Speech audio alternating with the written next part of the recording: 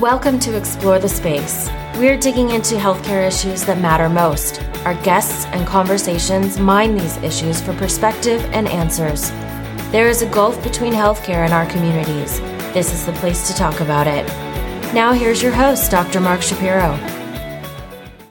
Welcome back to Explore the Space.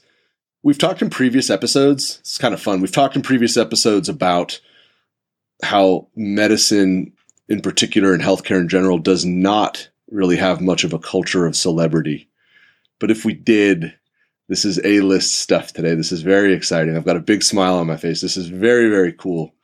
Shoshana Ungerleider is here, and this is a doc who does the same work that I do. She's a hospitalist, but boy, is she doing some really, really fun stuff, and she is wading out into unprecedented waters, and we're going to talk about exactly what that looks like, what that feels like. This is going to be a lot of fun. Before we jump in, just want to invite all of you who are listening, please check out the website, www.explorethespaceshow.com. The whole archive is there. All of the great stuff that we're doing is there. The extraordinary guests and conversations, it's all housed there. It's a great place to go and look around. You can find me on Twitter at ETS Show. I'm very active on social media. I love interacting with people who are enjoying the show and finding it for the first time or have been listening for a long time. You can email me, mark@explorethespaceshow.com as well. Definitely go to any of your favorite podcast platforms, subscribe to the show. Be sure that you click subscribe so that all the great content we're doing, you don't miss anything. And if you have the opportunity, please leave us a rating and a review. That really helps drive new listeners to find all of the wonderful guests and the wonderful accomplishments and things that they're doing. And speaking of accomplishments, Dr. Shoshana Ungerleider is here. We're going to jump in. She is nominated for an Academy Award. She is going to be heading down to Los Angeles in a couple of days. By the time you're listening to this, she'll probably be in Los Angeles. She might even be in hair and makeup. This is going to be a lot of fun. Shoshana, thanks so much for coming on the show. Thank you so much for having me. You, I would imagine, are on a roller coaster right now. Is that a good word to use for what's happening? Well, it's been a little bit crazy, the last few weeks in particular, with the Academy Award nomination. It was actually quite surprising to me this time around. I'm just really thrilled and can't believe it's happening. So let's start from the beginning. This isn't just about you're nominated for an Academy Award. We're not just here for the bright lights. We're here for meaningful work that you are doing and the space in which you are tackling it. You are a hospitalist like me. We do similar work on a day-to-day basis, although I know you prefer to work at night, which thank you. At the same time, though, you have become a national expert and someone who is really forward-facing on the subject of end-of-life care. As you moved into your career and you were looking for what felt right, and I'm an attending now, I'm getting myself figured out, I want to be a good doc, but I also want to figure out what's going to feel meaningful, what's going to feel correct.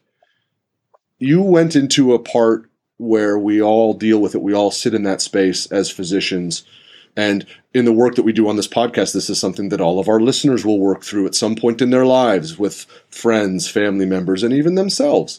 End-of-life care. How did this become something for you that felt right and felt meaningful?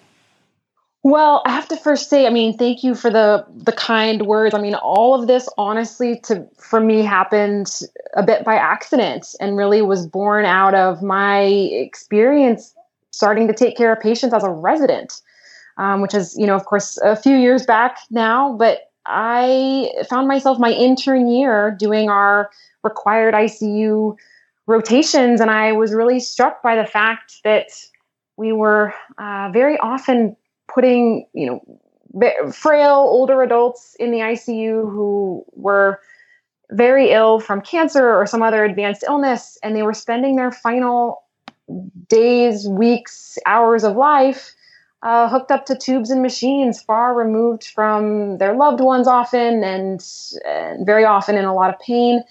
And I realized that nothing that we were really doing was improving their condition, right? I think, you can't turn back the clock on someone's age.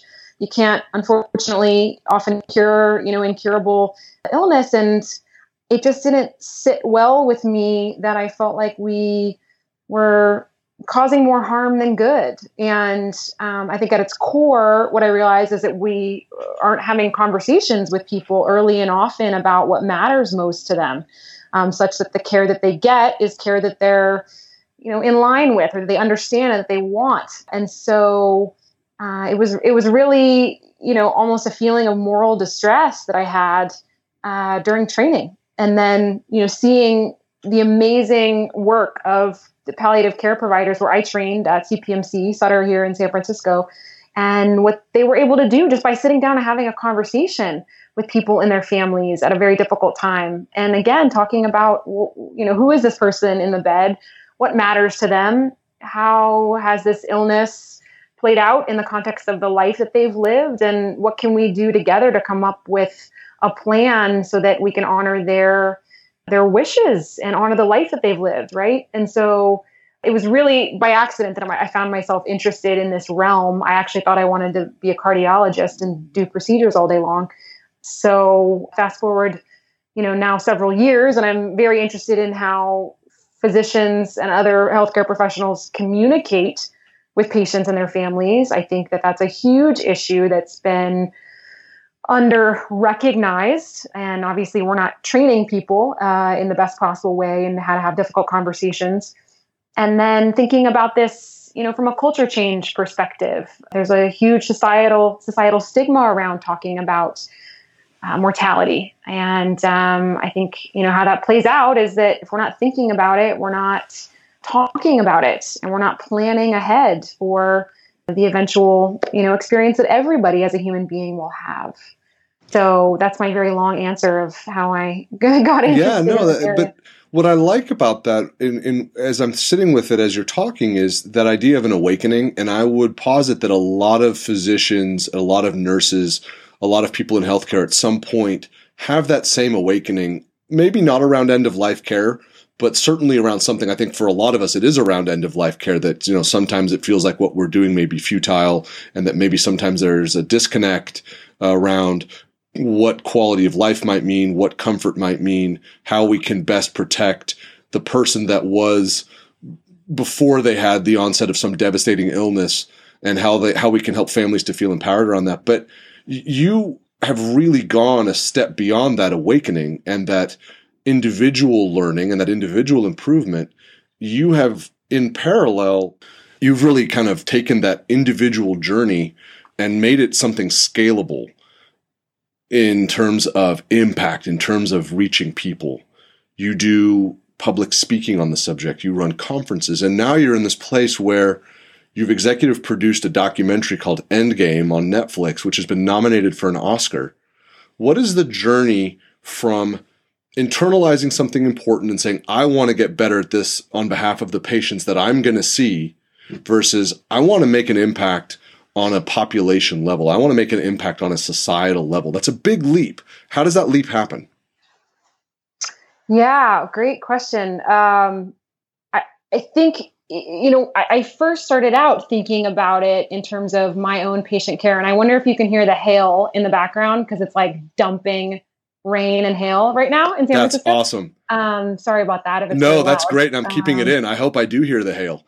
It's one of the fun things about this podcast is we'll have little accessory noises sometimes, and I love them. Occasionally, like my dog will bark. I leave it in. That's my dog, man. Totally. She's in. She's great. And if we pick up some hail in the background, I'm all about it. So thank you for telling us. That's great. Sorry. For me, it started out with thinking about, how can I affect change in terms of my personal patient care experience, and then thinking about it in terms of the hospital where I work. And actually, my first entree into philanthropy was funding a program at Sutter Health, where that's the hill, where we created a program so that all residents, no matter what area they'll eventually end up in, from their very first year, their intern year, they have mandatory palliative care education training. They have mandatory communication skills training, as well as modules on physician wellness, because I think no matter what field of medicine you end up in, you need to have a core competence in hospice and palliative care fundamentals, as well as know how to talk to patients, right? I think that's so important. And we know that from a 2016 JAMA study, 70%, that's 70% of physicians surveyed said that they had not been trained in how to have difficult conversations with their patients, which totally blows my mind. And we're, in my opinion, completely missing the mark in terms of how we're training clinicians.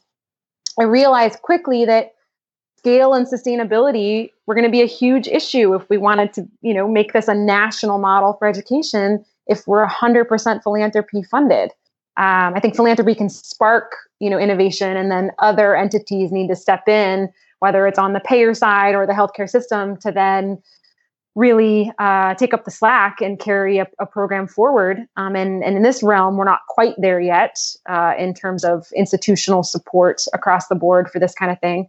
I realized that, at least I think the biggest shift in healthcare is going to come from consumer demand, meaning patients and families are going to demand better of our system. And so for me, shifting my focus of time and resources to what culture change might look like with the Endwell Symposium and with documentary film has really been the focus. And honestly, it was just an experiment to see if, bringing diverse voices together with an event like Endwell, or helping to support a film that I found really meaningful, that I think can shed light in some of these dark places where people don't necessarily experience until they're in a crisis moment, would be impactful. And it turns out, Netflix has bought not one, but two of the documentaries I've been involved with. Both were nominated for Academy Awards. It's Extremis and Endgame. It shows me that there's an appetite for this. There's a willingness of the public to really engage on a deeper level in terms of a conversation about mortality. And I just feel lucky that I've gotten to be a part of it. I think it's somewhat by chance, honestly, that all of this has come together. But I feel really honored that I'm on this ride. One of the things that you're doing that's so smart, in my opinion, is that you're meeting people where they live. And I talk about this a lot. In healthcare, we speak in a certain way and we publish in certain publications and we write in certain ways. That's not necessarily accessible to a wider population. When you're doing documentaries that are going to get picked up by Netflix, you're meeting the people where they live. You are connecting with people at the right level. It's outside of the silo of the hospital. It's away from the white coat. It is, hey, we're just sitting next to you watching a movie and we're going to have a meaningful experience together. And I think that when we're looking to do something at a population level, that's the bridge that we have to cross. Did it come naturally for you to go through all the same training that we all did, but say, I am going to be really active with social media. I'm going to write in big publications. I'm going to get out on stage. I'm going to make movies. I'm going to be on PBS NewsHour. I'm going to be in Forbes magazine. I'm going to be in the Huffington Post. I'm going to get out where my patients and their families spend their time to share this message. Is that a difficult leap to make? It wasn't for me. Maybe it's because I never was good at the research and more academic stuff. And to me, what really resonated was how I can connect with my patients, whether I'm sitting at the bedside or if, we're talking on a more national scale. I think we all need to do a better job of thinking about how we communicate, whether it's the one-on-one, patient encounter, or it's the world at large in terms of how we talk about the work that we do. I think that we create as clinicians, and part of it is just the culture of medicine and the training, some of these artificial barriers to entry. And it starts with language. My husband actually points out all the time that the number of acronyms and clinical terms that we use when we talk about our work is really challenging for any normal person to be able to digest. And I think it's how we do things in healthcare, but I don't think that is the right thing to do necessarily when we're, of course, talking to our patients or thinking about the broader message in terms of healthcare and medicine in general. And you and I, when we speak about patients, if I'm handing off a patient to you or you admit a patient at night and you're telling me about them and I'm going to go around on them, we speak in a language that no one else understands. Yeah. Right? And it takes us 15 seconds and we describe the whole clinical syndrome, the work up to date, its acronyms, its lab data, its biochemistry. It's completely bananas and it's completely untouchable. And there are moments where we're having conversations with patients and their families, and you'll see physicians who are brilliant and caring and thoughtful and empathic and smart and well-intentioned slip into a stream of lingo, and you'll see patients and their families' faces go blank. And that is a barrier that we all have to get better at and recognize when we're doing it and be aware enough. I still do it sometimes, and I'll catch myself and I'll say, I'm sorry. I realize I may have just been using words that are kind of unique to my work. Let me step back and kind of try to translate what I just said, because we're trained to speak in a certain language and not necessarily translate it. But that's a big leap that we really have a responsibility to make.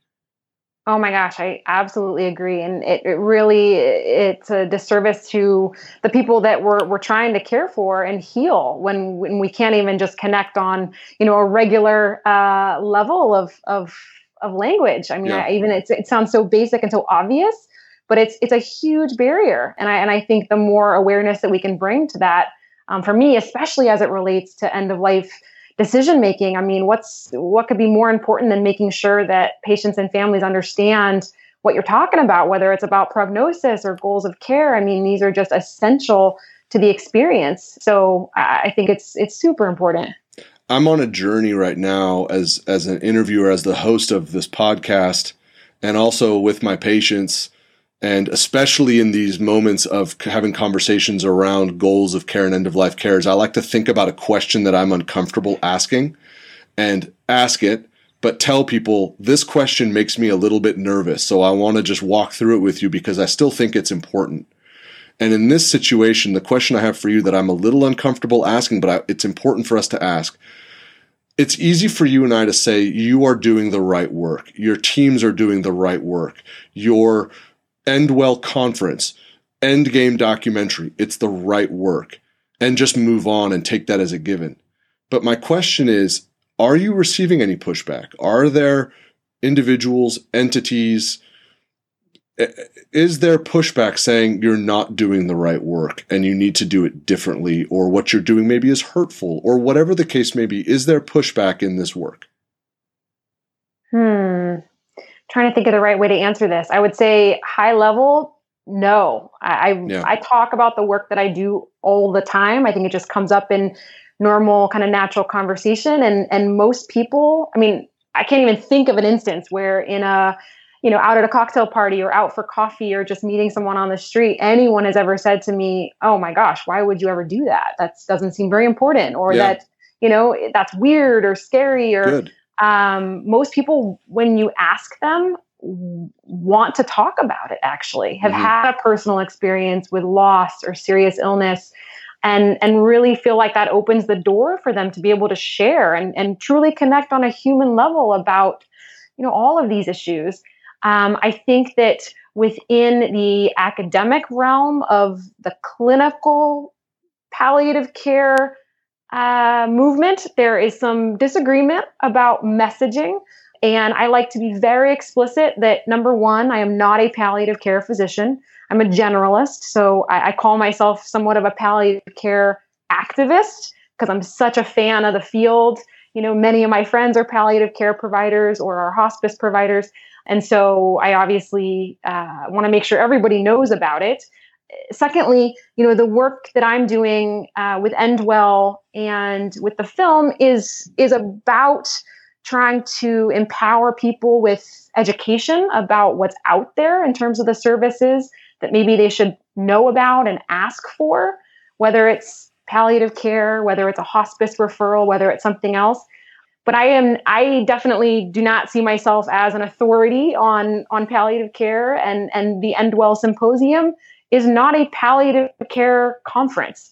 We're a conference that's talking specifically, I guess it's talking generally about the end of life experience. So I think that we need to be very careful about talking about the fact that palliative care is a specialty and a service line of care that should be used very far upstream from the end of life, that should really be used in concert with curative treatment as an extra layer of support for people and their families, of which hospice is a part of.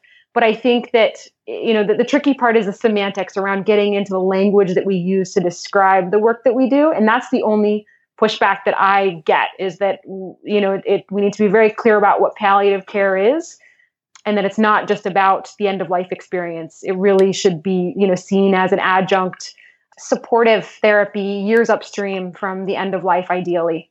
So I don't know if that makes sense, but I always like to point that out. The work that we're doing with Endwell is about a much broader kind of societal conversation about aging, about caregiving, around grief and bereavement, around burial, around the dying process in general. And of course, palliative care fits into that picture, but is somewhat separate from, the larger conversation. I don't know. Does that make any sense? That's a perfect description. It makes a ton of sense. The key word that I would pull out of what you were just saying is upstream.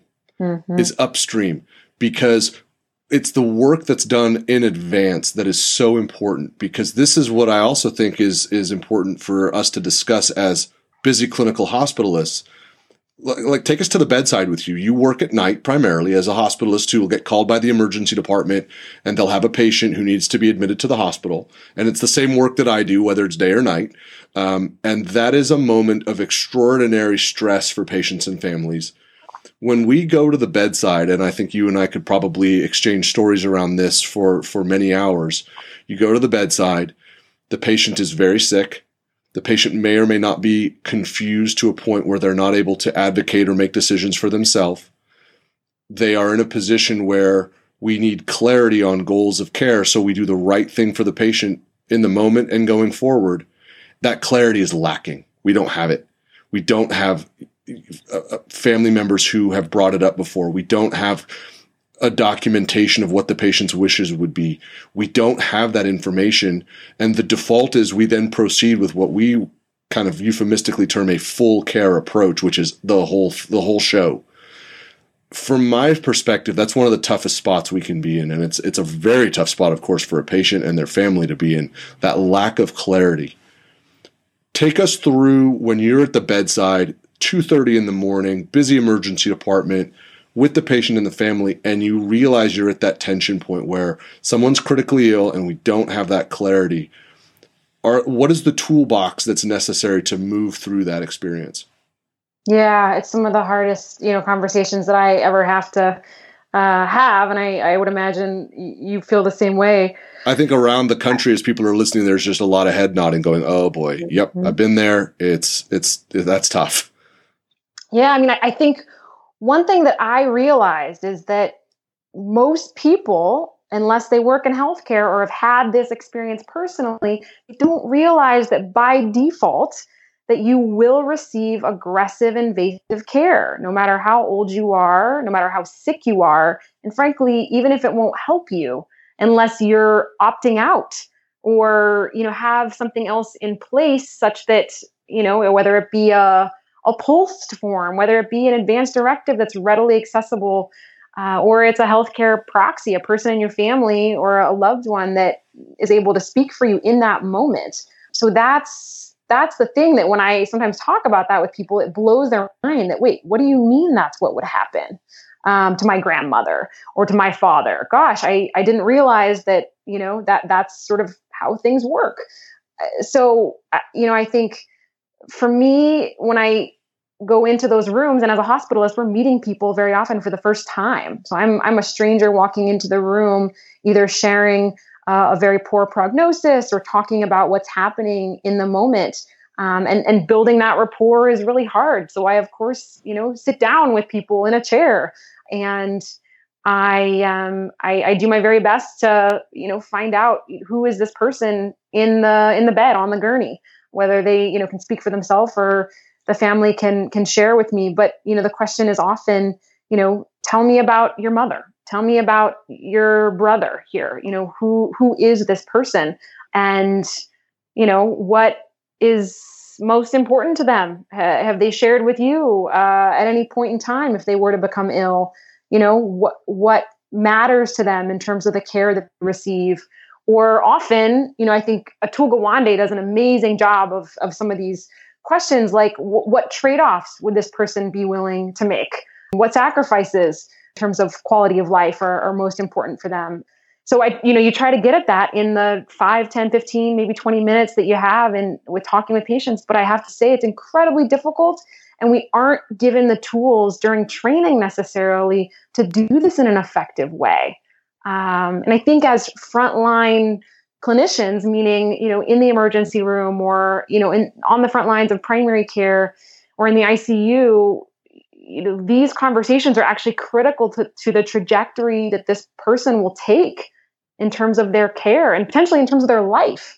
So this is just as important to me as a surgeon learning how to, take out someone's gallbladder. The years and years that those folks spend in the operating room learning that skill, I think communication skills are just as important, and we need to be doing a better job of training everybody in how to do this right. This is all very correct. It would be very poor form if I ripped up an applause while recording a podcast, but you're right. I think that you've identified two really clear opportunities, and I know that this is the work that you're doing. It's not by accident that you've identified them. The one of them is the far upstream, empowering patients, well, they're not even patients, right? Empowering human beings to have an understanding of what society looks, how we all look at end of life and think about it and talk about it, free of stigma, free of the things that are barriers. Which is what we need to get to. But then also in that critical moment, making sure that you have advocates, making sure that you have clarity so that the physicians and the nurses and the people that meet you will do what you want them to do, because we will. We will do what you want as long as we know what that is. But there is that implied consent that if we don't know what that is, the default is we're going to do everything. And I think as we are able to work through those things, those barriers and boundaries, that's where we'll see notable progress. But you have also talked, and I've heard, I've seen your talks, I've seen these things. You have talked with great impact for me around, we're not on a level playing field as we're trying to do this work, that there are some real barriers and there are some biases that are built in around social determinants of health, around gender, around racial biases. What are the things that can come up that we need to be mindful of when we're doing this work to make sure that all people get the same consideration as we move around and talk about end-of-life care? Oh man, that's such a tough question. I would say I'm definitely not an expert in terms of disparities in care. I often like to point them out when I know in terms of the national data what's going on. I mean, we know that people of color are referred to hospice later, less often than white people. I think that, there's really obvious barriers that are constantly being highlighted. And I think it's on all of us to recognize that happens. I mean, I think there's some sort of unconscious bias that happens just by virtue of being a human being. But the more that we can shine a light on it, the better we will be in terms of making sure that everybody has access to an end-of-life experience that they deserve and that's in line with their goals and their values. I mean, I would say with the work that we're doing at Endwell to bring together diverse voices in terms of this conversation, we take a stand and we make a point that we have a diverse group of people on stage, so different ethnic backgrounds, different sexual orientations. I think it's incredibly important that everybody, especially when you have a platform, that you recognize that we need to keep diversity on at the forefront. The way you're describing this, I think it's nice that you, and it's certainly, I would say it's self-effacing that you'd say you're not an expert, but I would say given that where we all are with this work, the fact that you are shining a light on it, the fact that you and all of your teammates are aware enough that we need to highlight them and that there are disparities and that we not just, it's okay to call them out, but we have an obligation to call them out. I would say that for where we all are right now, that does make you an expert, and that you're leveraging the extraordinary platforms that you have to call that stuff out and to say this stage and this panel and this movie is going to show the human experience. It's not going to show one part of the human experience. That is expertise. That is wisdom. And I think that is something that is going to really be an accelerant for you and for your team and your work and your growing sort of media work as well, because we're flipping a lot of these rocks, and that you've already started doing that work, I think, is really noteworthy and really important. Gosh, thank you. I appreciate that. I think it absolutely is on all of us to be thinking about these issues and bringing them up whenever we can. You have done this great work. You've made these documentaries, and now we're in a place where we get to move from some very, very heavy subject matter, which it's appropriate to talk about, it's correct to talk about, to something a little bit more lighthearted, a little bit more fun. You've been nominated for an Oscar for Endgame. You make the documentary. You're the executive producer of the documentary. I've never been nominated for an Oscar. I'm never going to get nominated for an Oscar. How does that work? What happens? How do you find out? How do you go to bed one night and wake up the next morning and you're nominated for an Oscar? What is that roller coaster like? Well, I should say there's a whole team. So, it's the film is nominated. So we have two phenomenal directors who've been in the business forever. They're longtime documentarians, Rob Epstein and Jeffrey Friedman, and then a bunch of producers and executive producers. So it's a team effort to do this work. I have to say we're so lucky that Netflix got behind the film. I think that was a huge catalyst for us in terms of getting the film in front of the right people through film festivals. We premiered at Sundance just over a year ago, and then have been screening the film around the country. We knew that something was up in terms of this award season when we got shortlisted for an Academy Award back in December, which honestly to me was a complete shock. And a testament to the fact that, the public is out there really wanting this stuff. They're engaging with it. They're talking about it. So that's exciting. And then, the short list is 10 films. And then that list gets whittled down to 5 for the nominations, which came out a couple of weeks ago. The whole thing has just been completely, mind blowing. Of course, I had a calendar reminder the morning that at 5 a.m. Pacific time that the nominations were coming out, and I actually woke up at like 4:30, really nervous and hitting refresh on Twitter, exactly, and then got the message right around 5 a.m. That we were nominated, and I was like, oh my gosh, what do I even do right now? I kind of want to go back to sleep. I kind of want to wake up my husband. I kind of just need to text everybody I know. Right. Yeah, I mean, just so thrilling, and I, honestly, I don't. It's fun to get to go to the Academy Awards and to talk about this stuff, but I feel like we've already won in terms of getting this film out to the world. The fact that millions and millions of people can watch it on Netflix is really that was the goal, and actually the film team, I should say, did a wonderful job of creating an impact program around the film. So beyond just, catching it on Netflix at home, we have a whole website that's just dedicated to resources for facilitating conversations among clinicians, among, a lay audience, for young people, how to talk about the film, use it as a tool for fostering more conversation and creating advanced care documents and all of that stuff. So that was a really important piece of it, was not just to make a film, but also, what are the next steps? What's the call to action here? What can people do, to engage? And so that's been really wonderful to see as well. I think there's been, hundreds, maybe thousands of screenings around the country so far, just with educational intentions, in mind to open up this conversation. You really have created a powerful tool. It's the other thing about it that I think is vital is for people to recognize it's an evergreen tool.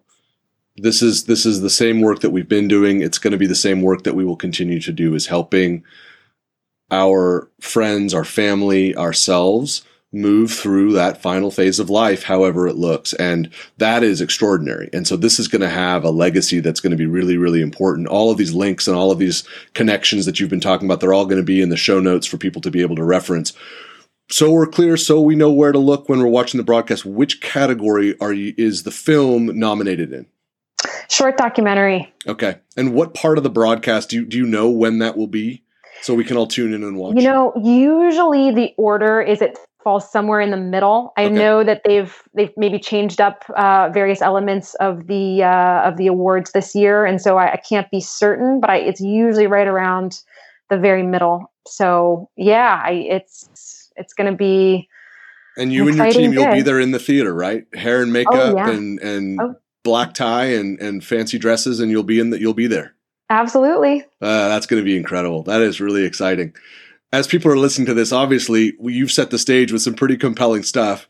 We'll have links to all of this great content, but how do people find you? How do they find the film? How do they find all of these great resources?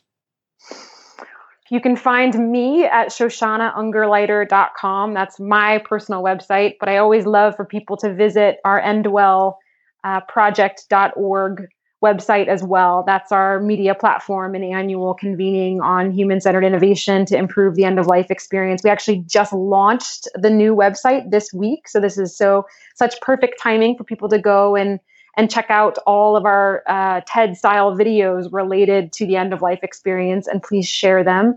I'm on every social media channel: Facebook, Twitter, LinkedIn, Instagram, YouTube. I have not yet figured out how to use Snapchat, but that'll be my next one.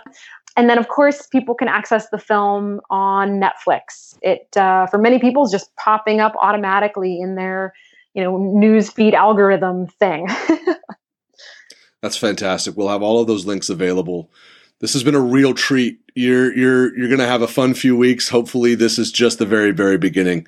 And as you continue to do this great work, we will continue to ping you to come back and talk about it, because it's exciting. It's important. It's a thrill to just to watch you and this team that you're a part of get to be on this rocket ship. It's going to be a lot of fun. We'll all be watching on the 24th of February. And thank you so much for taking the time to come and talk with us. Thank you so much for having me. It's a pleasure. Thank you for listening to Explore the Space. Visit us on our website, explorethespaceshow.com, and please subscribe to our podcast on iTunes. Follow us on Twitter at ETS Show, and you can email Dr. Shapiro by writing to Mark at explorethespaceshow.com.